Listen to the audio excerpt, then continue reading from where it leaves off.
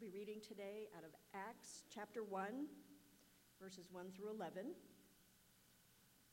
In the first book, O Theophilus, I have dealt with all that Jesus began to do and teach until the day when he was taken up, after he had given commands through the Holy Spirit to the apostles whom he had chosen.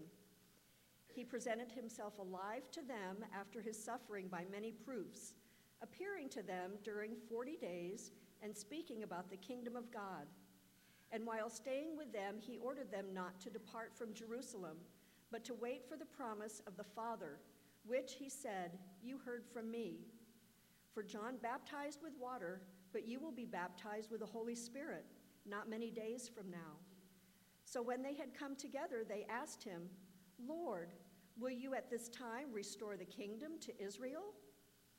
He said to them, it's not for you to know times or seasons that the Father has fixed by his own authority. But you will receive power when the Holy Spirit has come upon you, and you will be my witnesses in Jerusalem and in Judea and Samaria and to the end of the earth. And when he had said these things, as they were looking on, he was lifted up, and a cloud took him out of their sight. And when they were gazing into heaven as he went, behold, two men stood by them in white robes and said, Men of Galilee, why do you stand looking into heaven? This Jesus who was taken up from you into heaven will come in the same way as you saw him go into heaven. This is the word of the Lord. Thanks be to God.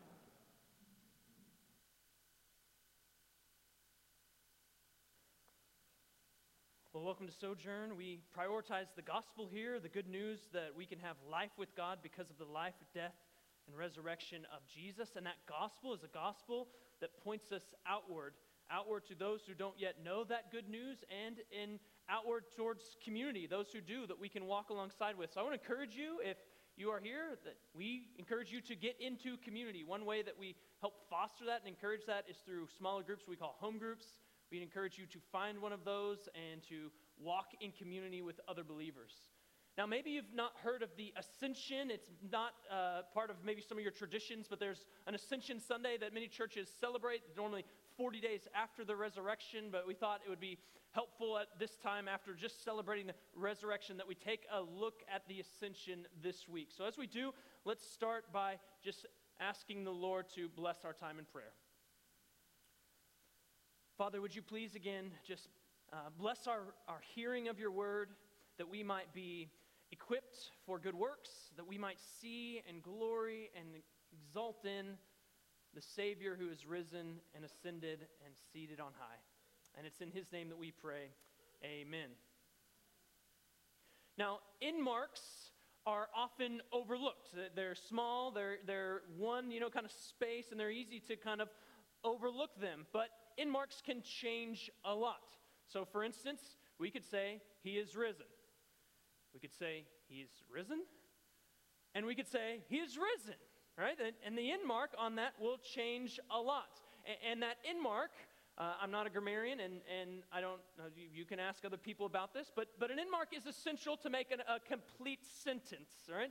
And depending on what that sentence is trying to communicate, the in mark will change. And so it's easy to see that this ascension of Jesus as kind of an in mark to what has been happening. But it can be overlooked. It can be underemphasized. It can be something that's forgotten and passed over quickly. But we need to see it as a finishing of the work of Jesus. And then we need to see it that way in the sense that it's actually a part of it for all the rest to have mattered. Now, 40 days of resurrection appearances, and it's easy to see, again, the ascension as maybe, because it's Jesus, we're going to put an exclamation mark, but that shouldn't be done if we're going to see that exclamation mark as something separate than what's already transpired. We need to see the ascension of Christ very much as part of the work of Jesus, and I think this is why Luke includes this in his narratives. Both in the book of Luke, the Gospel of Luke, and the book of Acts, Luke includes the ascension, the lifting up of Jesus, and it's worthy of examining because we need to know that Jesus' ascension is vital for his disciples. It's vital for their commission and to their ongoing lives until his return. So Luke does this. He recalls this for us, the 40 days after Jesus' bodily resurrection, and he tells us, he moves us in this narrative from a question to a commission to his ascension, Jesus' ascensions. Now, big events had led up to this point where we find ourselves when we look at Acts chapter 1. Paul summarizes it briefly, and I'll just go through this with you in 1 Corinthians chapter 15. He says that Jesus had died for sins according to the Scriptures, that he was buried, that he was raised according to the Scriptures on the third day, and then he appeared. And those simple statements are an overwhelming reality, something that believers should never get over. Think about those again. Jesus died and was buried. And then he was raised again. And then he appeared. And it goes on to say that not only did he appear to just a few, but over to 500 people saw his bodily appearance after he had gone into the tomb dead. An overwhelming thought. Jesus was delivered, it says in Romans, for our sins, raised for our justification. So if you're in Christ, Jesus was delivered for your sins, and he was raised for your justification. You can be made right in the sight of God because of that work of Jesus on your behalf. So sinners from every tribe, tongue, language, and nation can get in on this justification by faith in Jesus. That's why Paul said, when he said that in 1 Corinthians 15, he says, I'm going to deliver this over to you, what is of first importance. That is of first importance, those details. But Jesus wasn't just resurrected, he appeared. And in Acts, that's going to be an important thing. It says in Acts verse 3, right, he's appearing, he presented himself alive to them after his suffering by many proofs, appearing to them during 40 days and speaking about the kingdom of God. So his appearance is important to not only give them proof of his resurrection, because who gets crucified, goes into a tomb, and comes back out again? Nobody. Lots of people were crucified, lots of people were buried, none came out again, except this one. And even the disciples are having a hard time with this, and so he appears over the course of 40 days to kind of prove himself. I'm here. I did it. I overcame even death. And so here he is, and he's also teaching them. Now, initially, when Jesus shows up in bodily form after having been put in a tomb, where the disciples, they took part, they knew the reality of his death. And so when he appears again, it messes them up a little bit. And they have a lot of fear in them and doubts. You think of Thomas's story, but he was probably just part of what all the rest of them doubted. And so Jesus, when he appears to them, he has to say, peace be with you, because they're scared, and they're also doubting. So he has to say, hey, see, look. And hey, by the way, do you have anything to eat? So he has to prove some things to them because they have fear and they have doubt. And so he spends 40 days providing his disciples with the proof of his resurrection, which is vital to them individually, but vital to them that they might go, as they're going to be, as New Testament is going to say that the church is built on the foundation of these apostles. It's vital that they be completely convinced that Jesus' resurrection actually happened, and that he have appeared before them, and then he's teaching them, again, giving them vital information, vital teaching to be foundations to the church as it's to go forward. So he teaches them, and it says that he teaches them about the kingdom of God. That is God's reign and God's rule on this earth, and it leads them to question. And perhaps it leads them to this question at maybe their last conversation. In verse 6, so when they'd come together, they asked him, Lord, will you at this time restore the kingdom to Israel? Now, some commentators are really, really hard on the disciples for asking this question at this point. And one says there are just as many errors in this question as there are words. Perhaps that is true. I'm not sure that this is a great question, no matter how you spin it. But as a disciple who is along the way and haven't figured everything out, I want to be lenient and cut them a little bit of slack. I mean, think about with the disciples and put yourself in their shoes. Their minds had just been blown by the crucifixion. I mean, it had scattered them because this is the one we've been following, and all of a sudden he's crucified, which is not what you want for someone that you're following with your life. He was crucified. And then all of a sudden he shows up, and again, they're not initially overjoyed by that. They're scared, and they don't know what to think.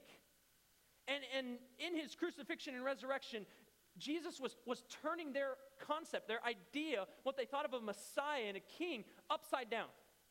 I mean, just radically altering what had informed their views of those things. And so their minds have been blown a bit. So they had to have a reshaped concept of the Messiah. And perhaps as that's being reshaped, as they continue to see Jesus appearing to them and teach them over the course of 40 days, perhaps they're starting to have this restored hope that he is this Messiah who's going to establish the kingdom of God. And so once they have this kind of reshape, they're thinking, all right, kingdom of God, and you're teaching us about this, maybe now it's the time to restore that.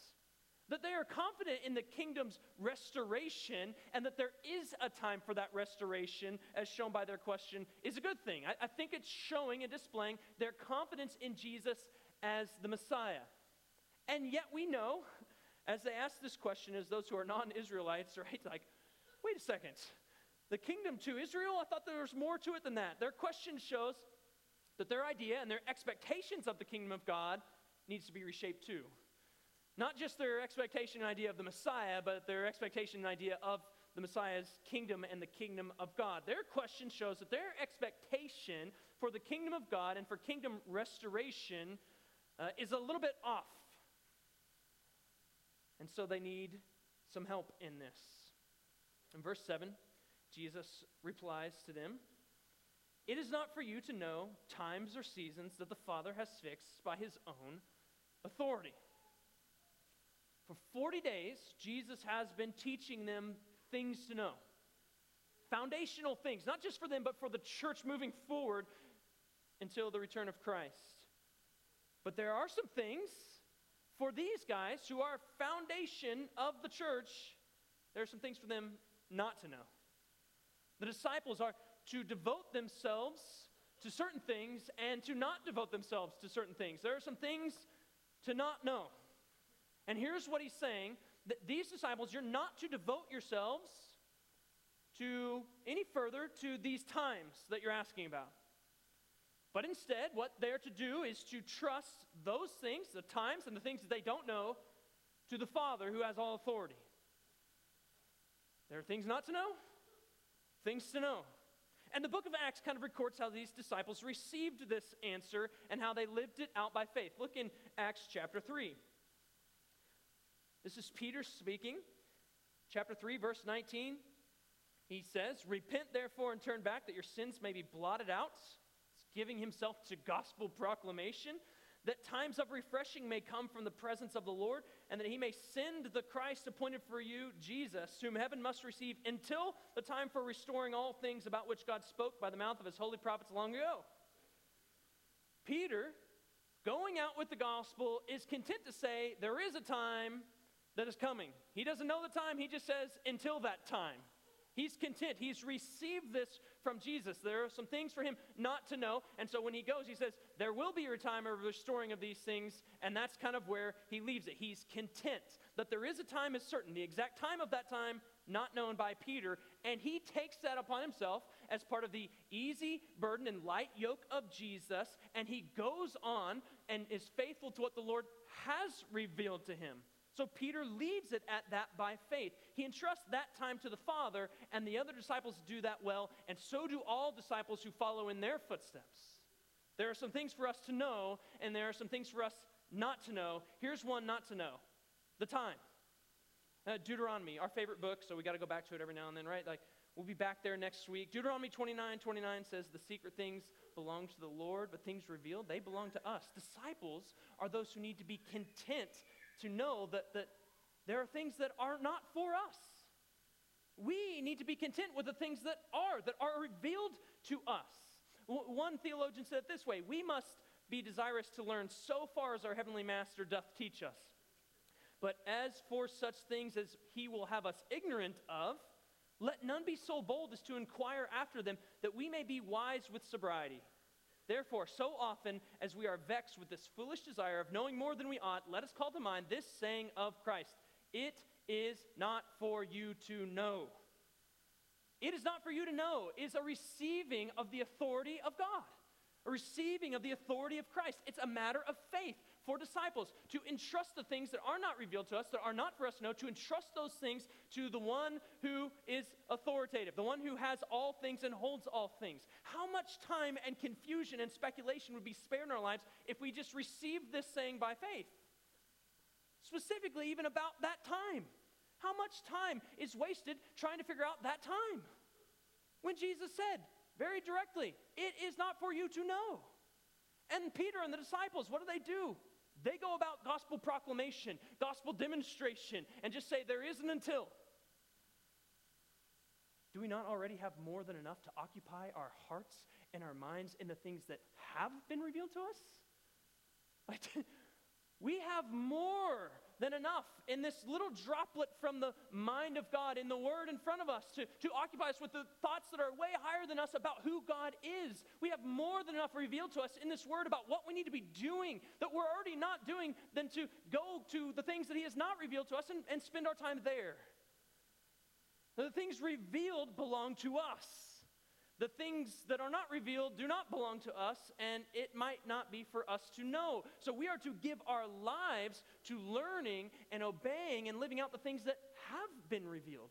The rest, the unknown, is to be entrusted to the Father. It is not for you to know. That is a matter of faith. Speculation about those things that are not for us to know, that have not been revealed, seems not only imprudent, but to be a faith declaration. That is a lack of faith that we can entrust those rightly to the Father. So the disciples here, to their question, they're not given a time in response to it. Instead, they're given a commission. When Jesus moves them from their question to His commission, the things that He wants them to be concerned with. We find that in verse 8. He says, "You will receive power when the Holy Spirit has come upon you, and you will be my witnesses in Jerusalem, and in all Judea and Samaria, and to the ends of the earth." Now, maybe their question wasn't great, but Jesus isn't harsh with them.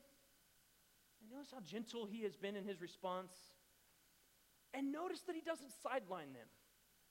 Guys, I've been 40 days after my resurrection, which I already taught you a lot about the kingdom of God during my ministry for 3 years, and now I've been 40 more days after I've been raised, talking to you about the kingdom of God, and that's the question you come up with? Get me 10 more, 11 more, 12 more guys, right? Like, let's start over. He doesn't sideline them. We're so kind to think about, oh, man, we're kind of been like that, like we haven't figured all things out. And to know that Jesus is gentle, He doesn't sideline them. Instead, He sends them. He sends them. He sends them, and He sends them equipped with a promise. You will receive power when the Holy Spirit has come upon you. It's not knowledge that empowers their witness.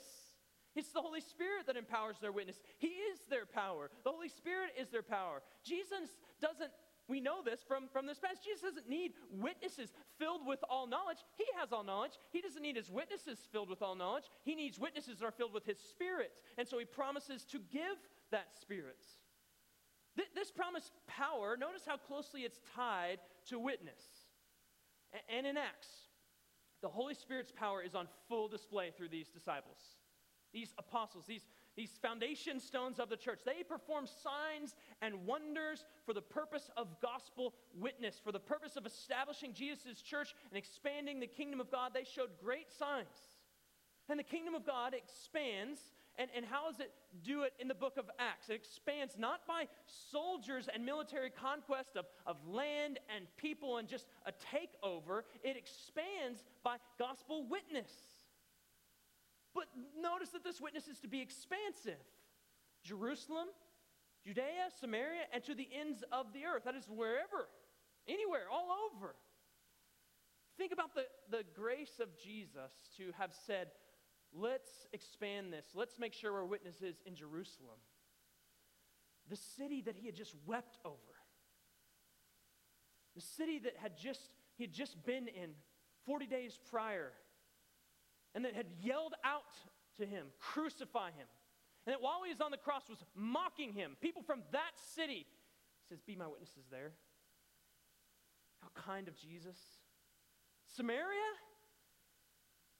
Are we sure? Because we wanted to restore the kingdom to Israel. Are we sure we want Samaritans in on this?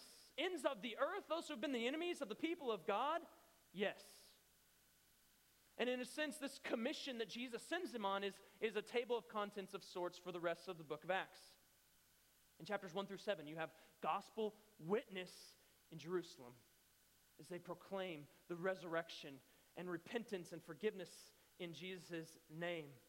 You remember Stephen kind of ends chapter 7 with this great speech as he is martyred for his faith and trust in Jesus. And at that persecution, the church spreads out all over. They go to lots of different places. They move to Judea and Samaria and all over. In chapter 8, you see Philip, he goes to the Samaritans and he goes with this witness about who Jesus is and what he has done. In chapter 13, we're going to the ends of the earth. So we have Jerusalem, we went out into Judea, Philip goes out to Samaria, and in chapter 13 and onward, this is where they're sent out to the ends of the earth, where Paul and Barnabas are sent out to go all over the place, to the very ends of the earth. Witness goes to the ends of the earth by people who couldn't help but speak of what they had seen and heard. They go out as witnesses.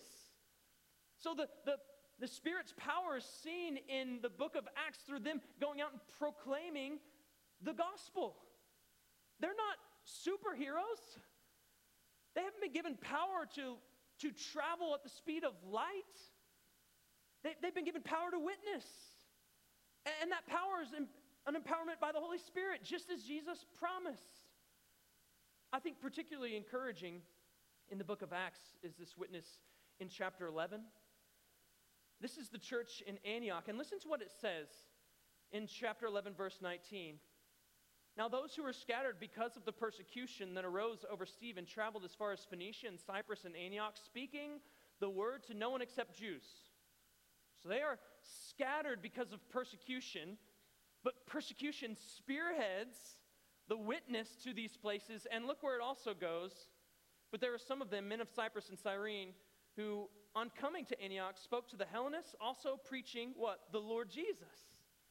They're not just going to Jews in Jerusalem, Judea, Samaria, and to the ends of the earth. They're going to everybody in Jerusalem, Judea, and to the ends of the earth. Again, these are not apostles. These are just Christians that have been scattered by the persecution. This is the place where they are first called Christians. Luke goes on to note there. That is, they were just normal witnesses. But in a sense, they're very abnormal because they have gone with power. Power of the Spirit to be witnesses wherever they are. And so in this beautiful story of redemption, Paul, who was once Saul and was persecuting them, and then that was what's part of what scattered them to this very place, that church that Christians had come to because they were scattered by Paul and others who were persecuting, Paul comes to that church and equips them and sends them. That church. He is the one who had a hand in scattering them. Now he equips them, and the gospel continues to spread by the empowerment of the Spirit as these people go out as witnesses. And the New Testament is clear that that commission that was given in chapter 1, verse 8, to be witnesses, is a commission that wasn't just for the apostles then. It was a commission for disciples, those who follow Jesus. It's a commission for the church. And it's not then simply just for individuals, although it is that. It's for the church. It's for a community. It's for disciples. It's a community project. Jesus commissions disciples as witnesses. He commissions the church as a witness.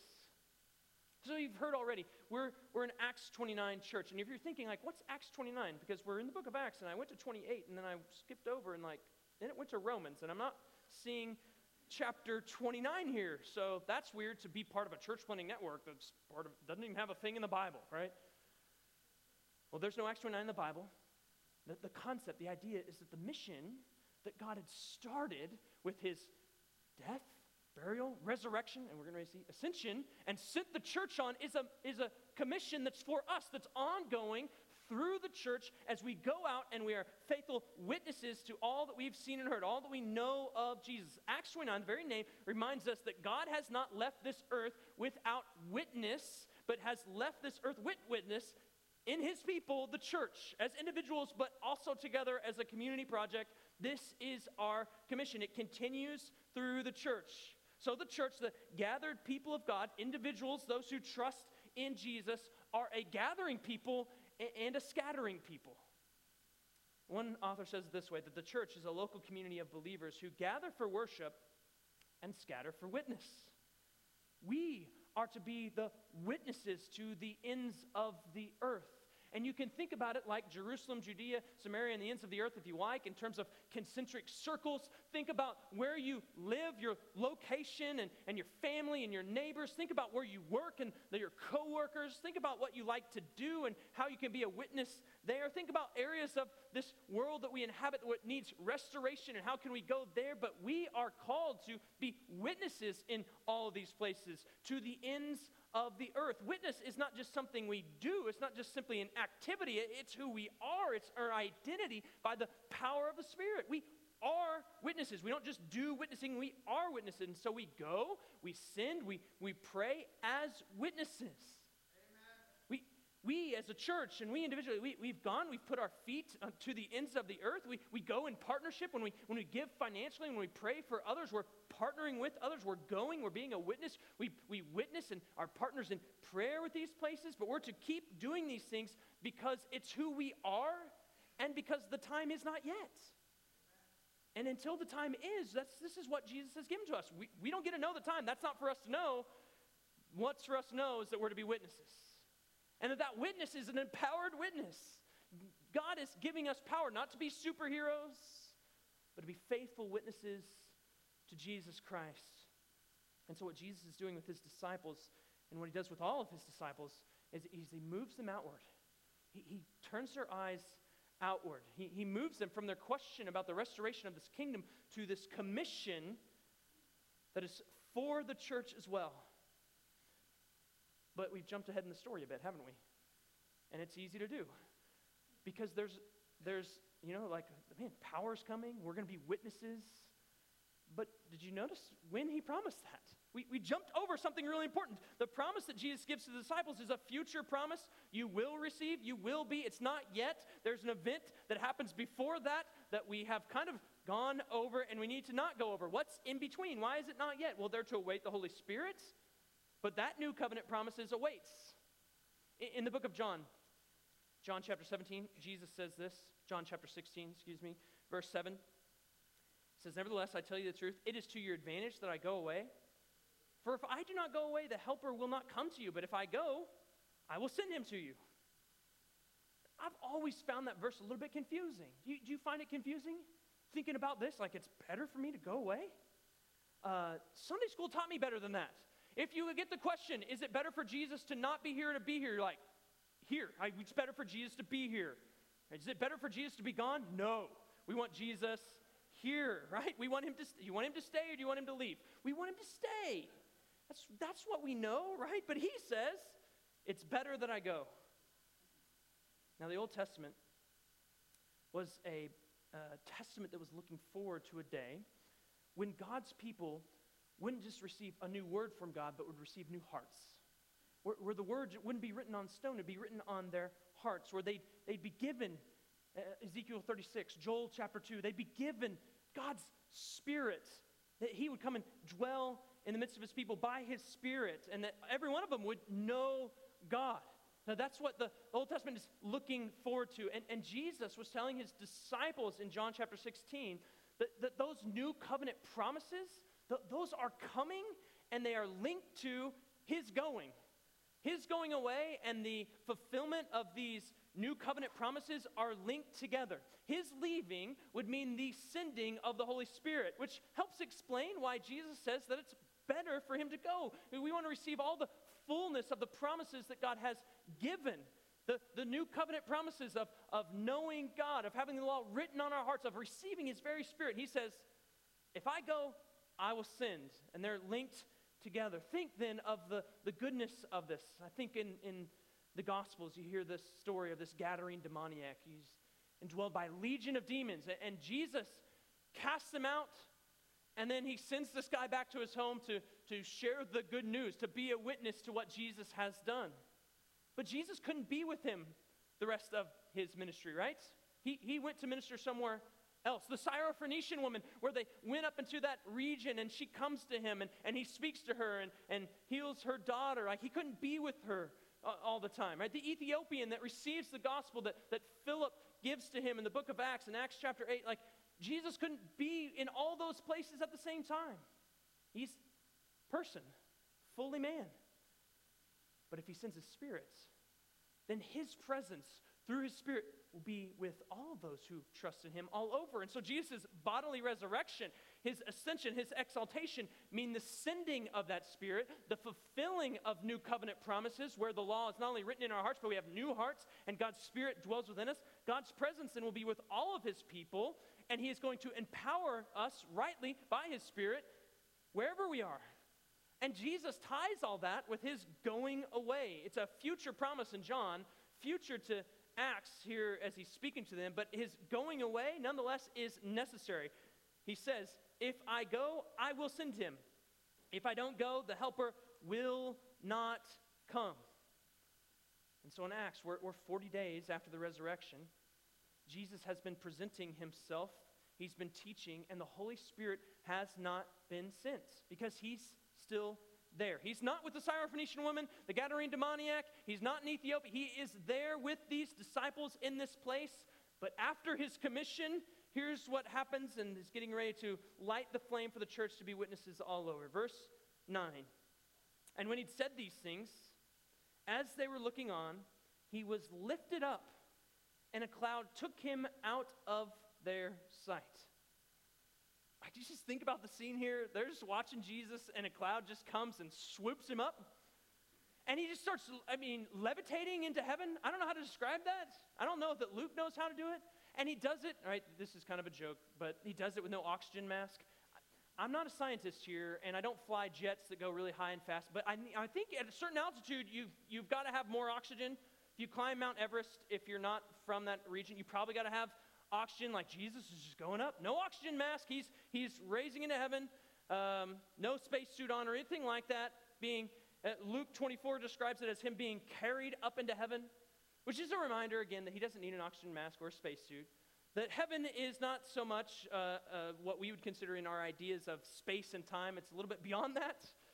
And heaven is God's place. And so this lifting up is Jesus transitioning from our place here on the earth to God's place, which is heaven. And this ascent is more than just a kind of a cloud shuttle takeoff launching into space where Jesus is going to float around, reigning and ruling, floating for the rest of eternity.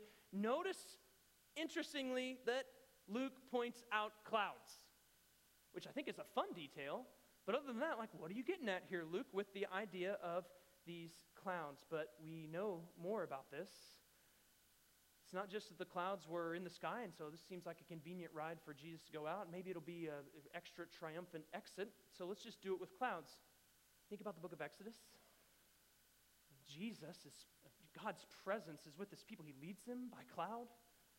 He comes and he fills the tent of meeting with cloud. Think of Solomon's temple, where they build this great temple and they dedicate it, and it's filled with this cloud, so they can't even minister inside of it because this cloud is there with them. In other words, this cloud, in a sense, was a representation of heaven on earth, God coming down and meeting on earth. Here, it's Jesus in the cloud, and the cloud is going up into heaven. So God's presence in the person of Jesus is being welcomed up into heaven, which fits another biblical image that we find in the book of Daniel.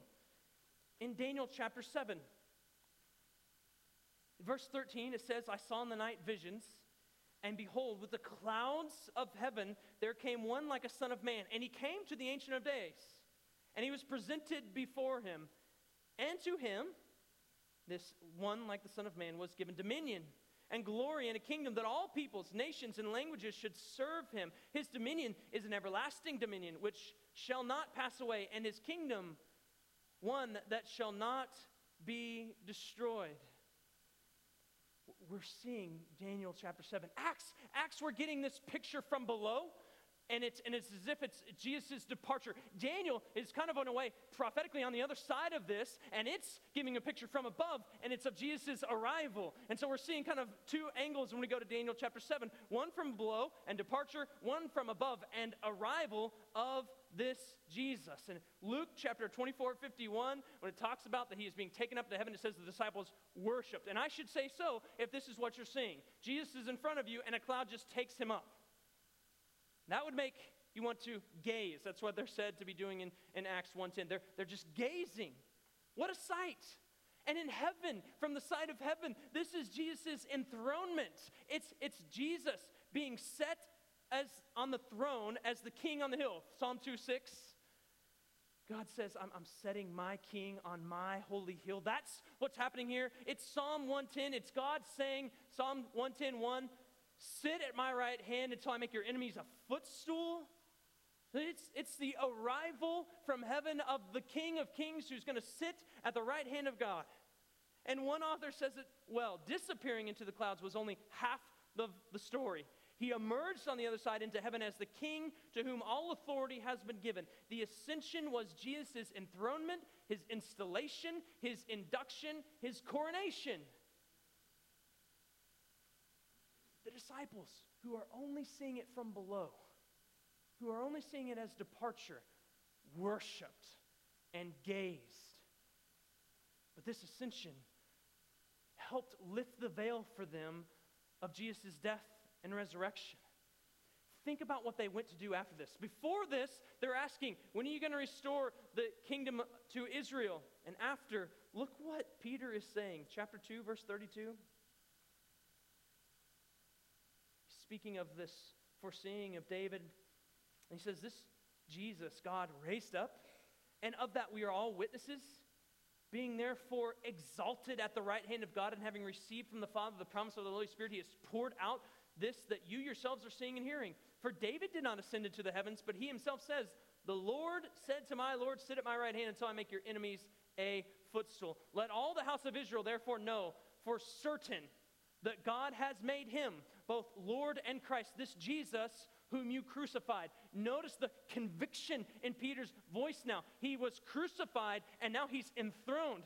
David didn't ascend, Jesus ascended, and now we are certain that God has made him both Lord and Christ. He's the one that we've been waiting for. He is the one that all this was pointing to, and now you need to know him too. His name is Jesus. He is Lord and Christ, and you crucified him. Notice the conviction there, where before the ascension, there's all these questions, and they're needing Jesus to teach them further about the kingdom of God. But after this ascension, they go out and they start proclaiming boldly the message of the gospel with great conviction that he is both Lord and Christ, willing even to put their lives on the line for the sake of this news.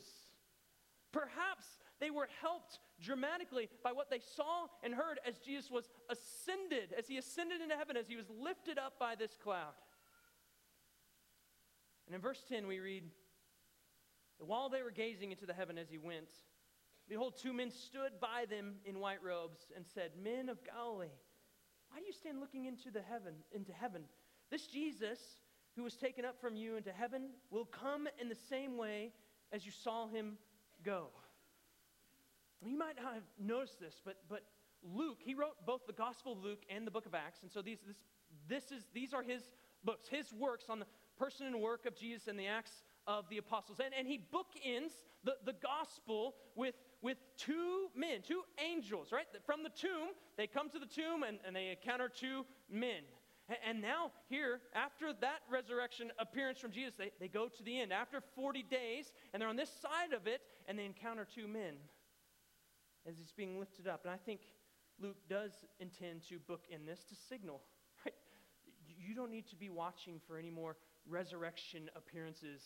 This is the bookend of his appearance. Jesus is now ascended. He is now enthroned. He is the one who's not going to come back until later. And it's in a different way than what he's been appearing to these last 40 days. In other words, Jesus' ascension then leads to their worship because they're seeing that this is the time that we've seen him lifted up and enthroned. This is now bookended those 40 days to where now we can listen to and expect those promises that he told us to look for. And so all of Jesus' disciples, when they look at that ascension, rightly worship. But the implications of Jesus' enthronement should land all disciples on their knees. The ascension, it helps convince that Jesus is the one that is sitting at God's right hand, reigning. Think about all that the disciples saw in the book of Acts as their friends, brothers, and sisters laid their lives down for the sake of the gospel. And they think, what in the world? I thought we were following the king, and all my friends are dying. But then they remember, he ascended. He is the king. He's sitting on his throne. Right? We can continue to be witnesses. That's the same for us today. We can look around in our dark world and think like things are messed up. They have gone off the rails. But we remember, Jesus ascended. He's enthroned. He's been coronated as the King of Kings. He's going to sit at the right hand of God until all of his enemies are at his feet. Things seem to be off the rail, but Jesus ascended. He's on the throne as king, and this king who is ascended and is seating is one that we may not understand all that's happening and all that he's doing here on the earth, but he's trustworthy.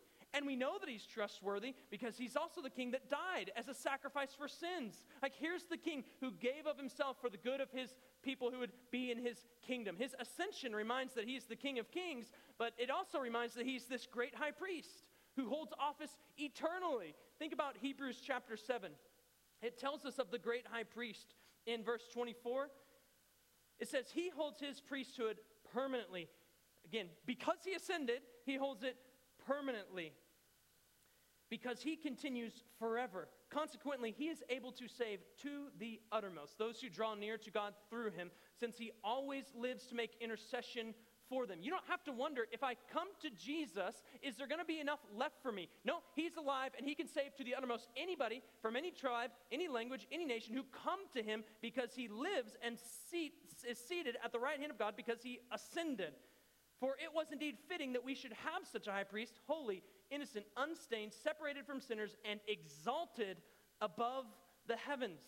And as this great high priest forever, he saves to the uttermost. Like, he is the one who the saints go to. Their prayers will be heard because their priest is alive and loves them and is for them and is going to intercede for them as their great high priest for as long as he lives.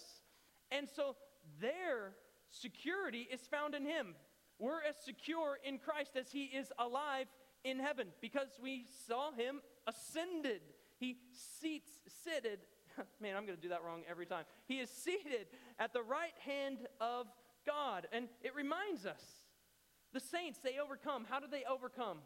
Revelation 12:11 gives this great little picture of how they overcome. They overcome by the blood of the Lamb and by the word of their testimony. Their testimony is the gospel that Jesus is the Lord, that he died, that he was buried, that he was raised, and that he appeared, and that he ascended. There's our testimony that we can be set free because the one that paid for our sins, he died and he overcame death and he ascended. Not only has his payment been approved, but he's been enthroned on high. He can take care of us. He is the one who overcame the dead and is seated at the right hand of God. He has not left us without then that word of testimony.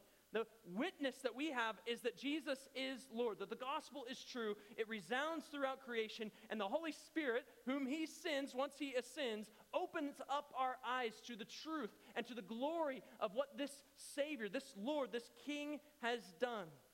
And so we see Jesus' ascension is tied so closely to him being this great king, the King of Kings, to him being this great high priest, and to him being the better prophet whose word endures and continues to sustain his people wherever they are found. Jesus' ascension is vital.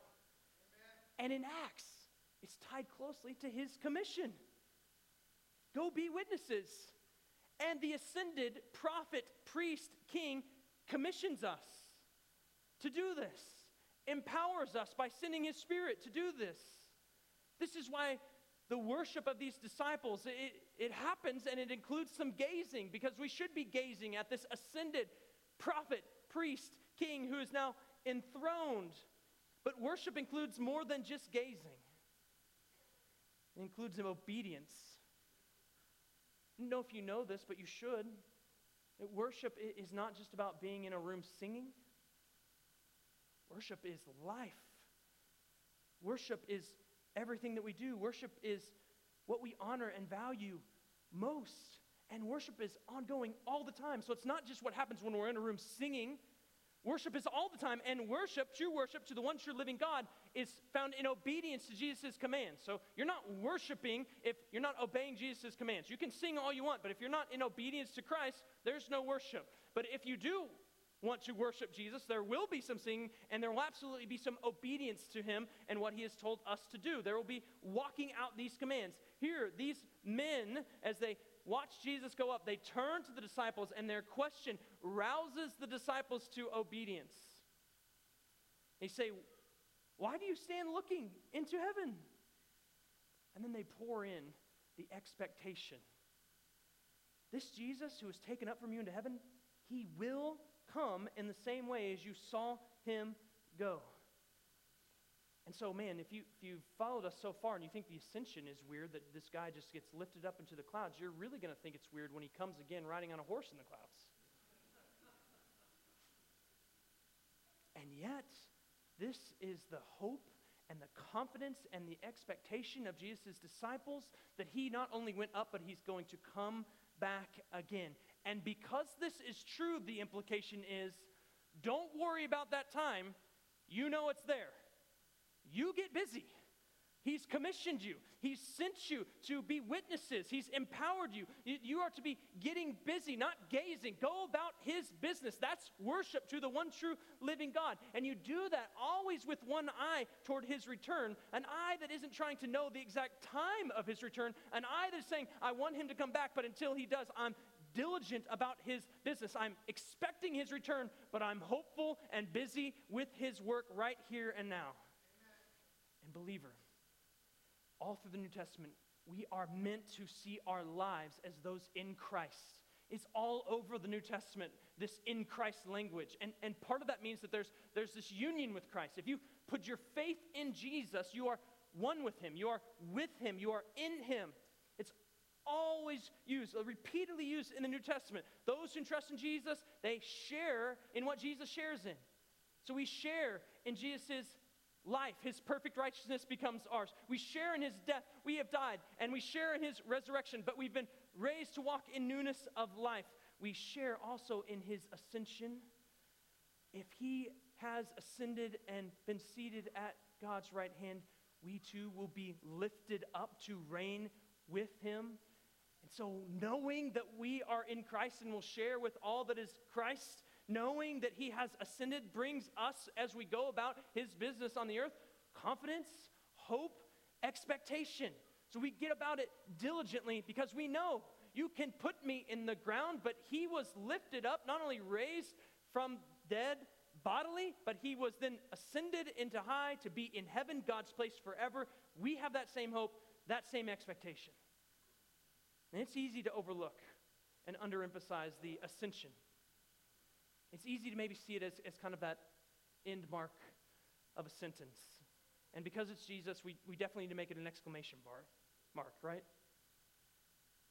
But if we see it as something that can be overlooked, or that's not essential, that's not part of this entire thing, then we're missing it. If it's just an end point, then we maybe not just need to label it then as just an exclamation point even.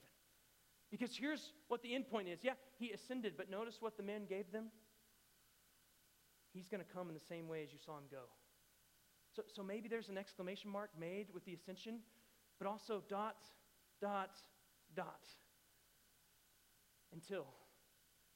And we should worship like those disciples that day, but we should also not be caught standing looking into heaven. We should hear this question rightly. Why do you stand looking? He's going to come just as you saw him go. Let's pray together.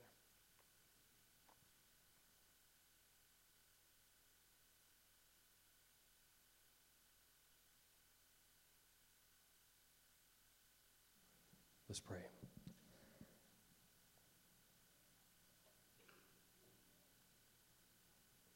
Jesus, we know that you didn't just ascend to some random place.